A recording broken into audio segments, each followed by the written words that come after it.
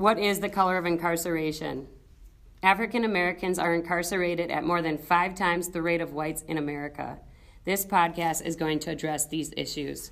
My name is Brooke, and this is the rest of the group. Natasha McElmont. Nafiso Fiki. Edrich Dofor. Aisha Muhammad.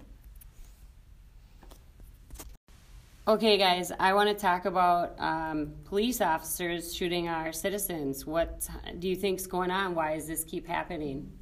Yeah, there's been a lot of talks on the news about police killing unarmed citizens, especially what happened in Texas with the white lady, the cop.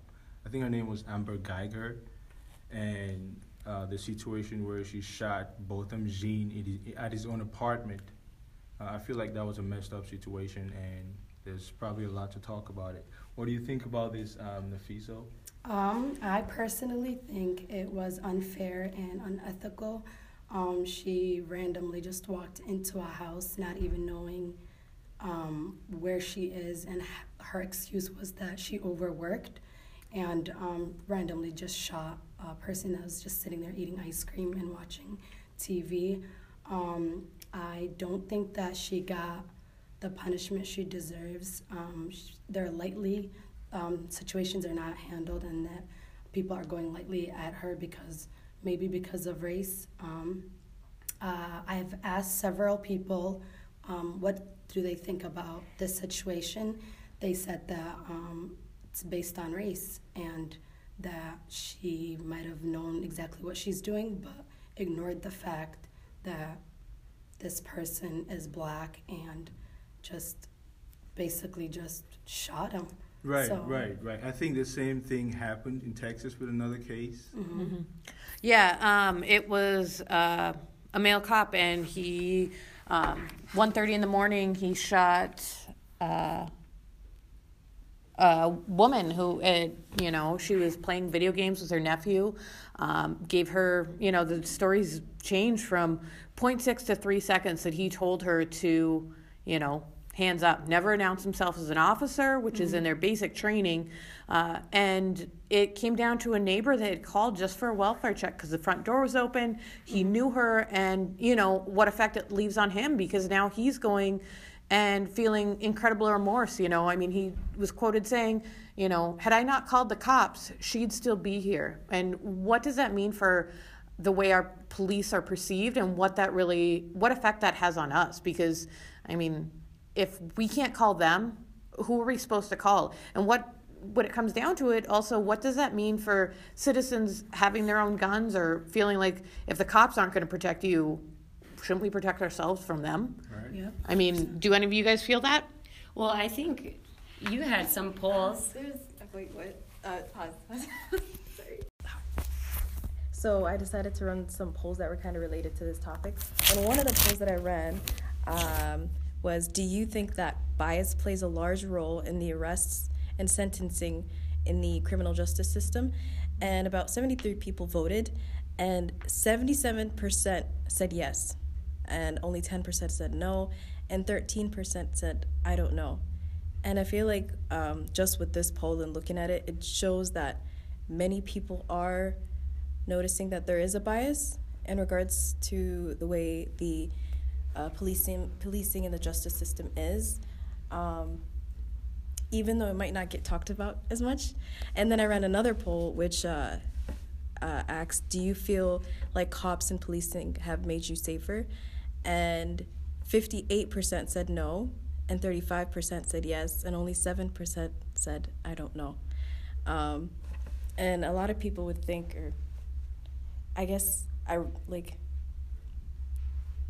the more logical thing people would think is that cops and policing should make you safer, but the fact that a lot of people really do believe that it doesn't shows that we have problems that we need to fix and kind of battle with head on. And I think too, it's pretty crazy. Even what did you say, 13% don't know? How does... 7%. Okay, so 7% don't know, and then a good 58% said no. Mm-hmm. 7% of our society, they don't know how to answer that. That's kind of weird. Cops are there to allegedly protect and serve. I mean, a synonym for protect is to keep safe and make people feel better.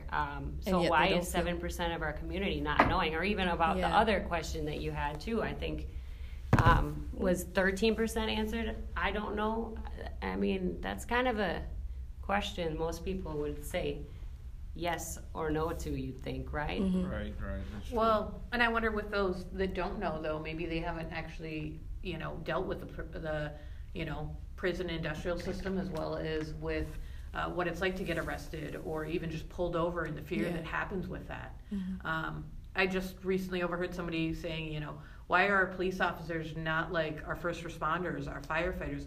Why is it that they're out policing the street? And, I get there's a concept of, if you're speeding or that kind of thing, but why is it that they're, I know a presence in the community is important, but also shouldn't they just be on call for those emergency situations, and shouldn't they be more of a casual either out and about, or they get the call rather than it being like we feel like we're watched wherever we go? Right. That's true.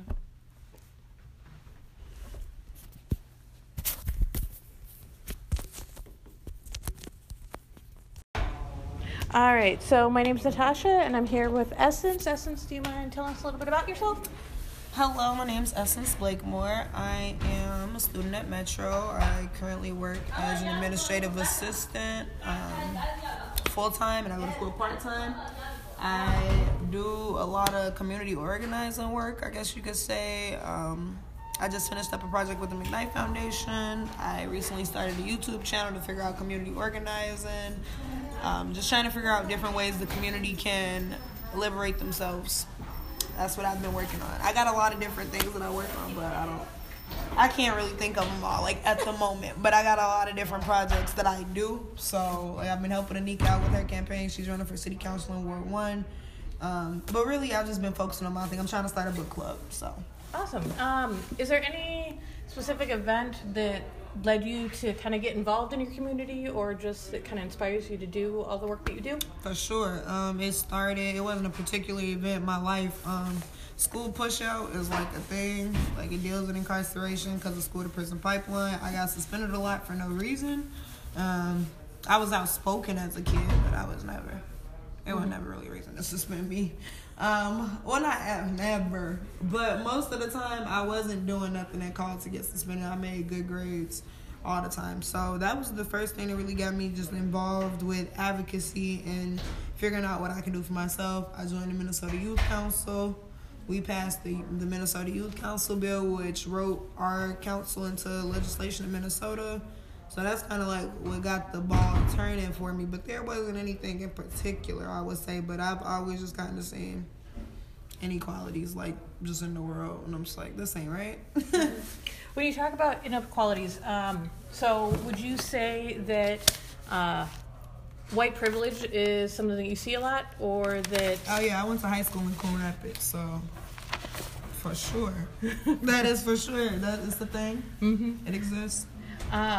What occurrences, or do you have any particular instances that you can speak of that really stand out that you would, whether it be in the school system, whether it be outside, that you really was like, wow, that was different? Well, I used to work at a middle school. I used to work at Murray. And something that was like a wow moment to me was the use of privilege and just kind of that assumption, because in AmeriCorps, you work with the at-risk youth, so those are the people, like, I don't really like the term at-risk, but those are the kids who are, like, on their way to failing graduation, or to not graduate. So I had a focus list of those kids, and they kind of act, the behavior is not always the best, just bad behavior, realistically. Some of it is just, like, ridiculous, but this teacher came, and she was just like, where do they, like, get this from? Like, do they not learn at home how to, basically how to act, how to behave, which is true. I totally agree with that's the type of stuff that you should learn at home, but it's just like everybody's home isn't the same home. Everybody don't got mom, dad. Some people don't even have a mom or a dad at home. Some people's parents are incarcerated. There's a lot of different things that go on, and the student in particular that she was referring to was a student whose parent was incarcerated, and I know that because I spoke to him previously about why he wasn't showing up to school on time. I said, "Where's your mom?" And he said, "My mom's in jail." And I was like, So, like, not even white privilege, but privilege on my end, too, just to assume that somebody's coming home to a mom. I always came home to a mom. My mom never went to jail, but for her to say that was like, you know, that was a real privileged thing to say. Mm-hmm. And it's just kind of like... Made you think. Yeah, it definitely made me think. It made me think when I first asked the kid, like, why doesn't your mom tell you to get up and come to school on time? And he's like, my mom's in jail. And it was kind of like, it was awkward for me personally. I don't think he knew how awkward it was because, I don't know, it just made me feel stupid, really, because it's just like, it's not your job to assume what somebody's supposed to have and what somebody's supposed to have done or learned. So, that's something I would say. And I think that happens a lot in education. People assume that students are supposed to already have these skill sets or, you know, values and just knowing how to quote-unquote act. So, that being said, what adjustments would you like to see happen in the school system? I mean, how can we create policy or make the changes that would make it so that students that don't have that assistance have somebody that can go to, but without the judgment or the criticism that typically falls in line with that? Yeah, I think with the school system that is not possible, really. And with the criminal justice system, it's not possible because the thing is, these systems were created way before oppressed communities came into them.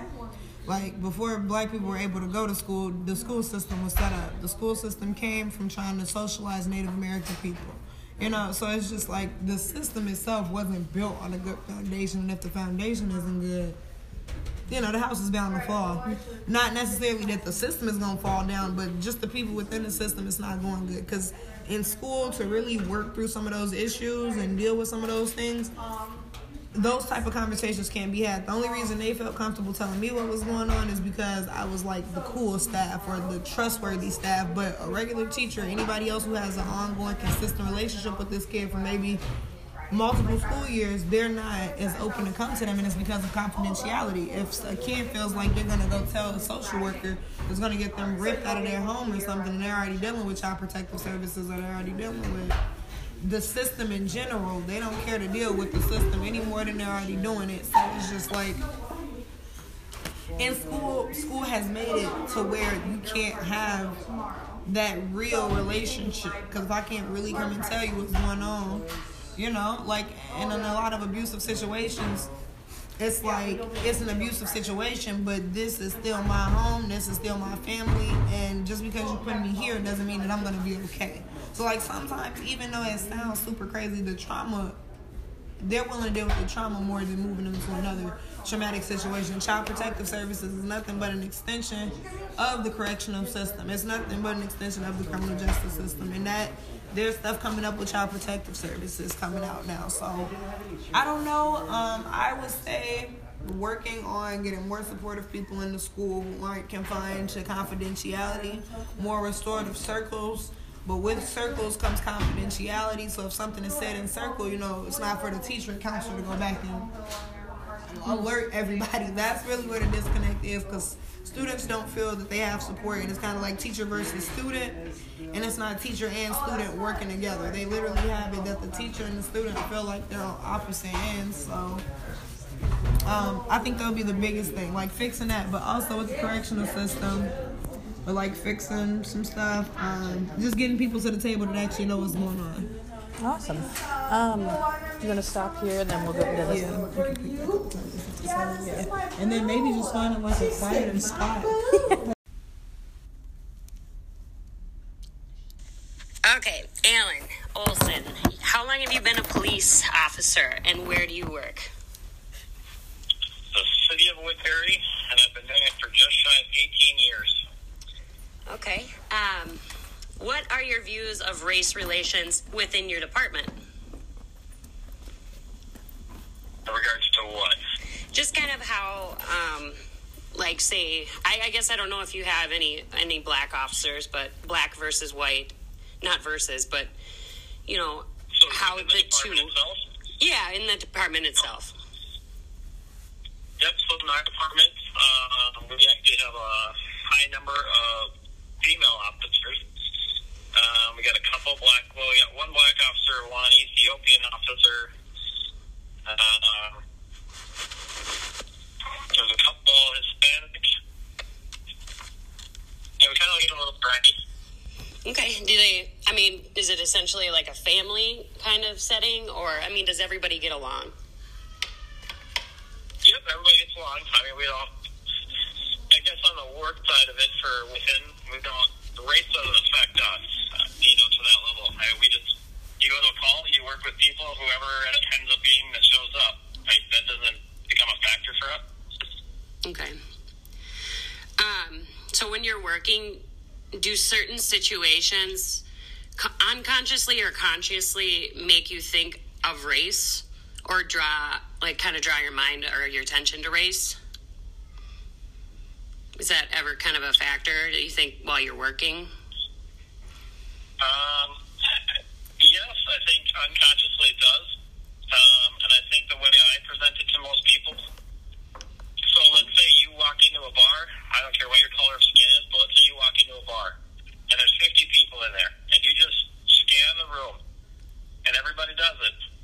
And out of those 50, you instantly know which ones are your problem people and which people you're going to go sit by that are, depends on how you are or what that mood is that day. Either you're going to have your party people, you're going to have your fighters, you're going to have your people that just want to sit in the corner and be by themselves, or the ones that just want to sit, let's say, and watch the football game that's on, or the one that's listening to the music, whatever. Everybody kind of pre-scans and kind of does that. That's the same thing that we have to do with society. Sure. So with that being said,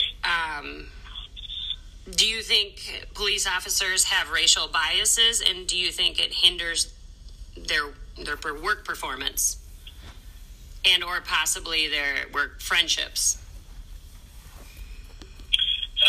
I don't think friendship within. We don't really see it within. We all kind of, over time, you kind of deal with the same people. You get the same kind of attitude on most calls for the way it should be handled. Or us pulling each other up the side and being like, hey, here's what I'm thinking on this call versus what they're thinking. Sure. We kind of just go into it as a team and we compare what we want to do. Okay. So, the other side, but not within ourselves, but through society stuff, if we're looking at it. I don't know if race does. A lot of it is attitude, I can have some awesome people that done some stupid shit that are easier to talk to, deal with, that I'd rather give a break to, or, you actually like, oh, yeah, I can see why you did this, yeah, it was stupid, but I can see it. Mm-hmm. Or the ones that are just straight out calling you racist and treating you like crap. Your sympathy level goes way down. You just don't, they don't catch your attention as much as for like caring. You just like, okay, well, you did this wrong. I don't care. Then let's just go. Let's just move on. Let's bring you to jail or whatever the situation is. Where, like I said, attitude's a huge part. Yeah. And whether it's race-based or not, some of it is, but I guess just as many people, let's say, let's use black, for example. People that are black that I run into with the same scenario, whatever it happens to be, speeding or whatever, that are very decent and polite and have an awesome attitude, I give them the same breaks that I would give a white person or an old person or whatever, whatever breakdown of racism you want to give or demographics you want to give. But the same on the opposite side, if I deal with a black person that's completely just calling you a racist and he's being an asshole, it's easier to just give him a ticket and be done and move him on. But at the same point, I kind of do that the same with any of them. The white guy or whatever. If you get to get the white guy, that same thing. You'd actually be surprised at how many white people call me a racist when I'm white, And it doesn't, and it's across the board these days. If I stop an Asian, I might get it. If I stop a Hispanic, I might get it. There's no, demographic that's not calling you a racist a lot of times. Sure. And do you think that's kind of a shield that people are using with that being said? Absolutely. Yeah. Yep, they're trying to deflect their own misconduct, to intimidate, and to get you to refocus what you're going to do. Like I said, I've been doing it too many years where I just see it at face value. I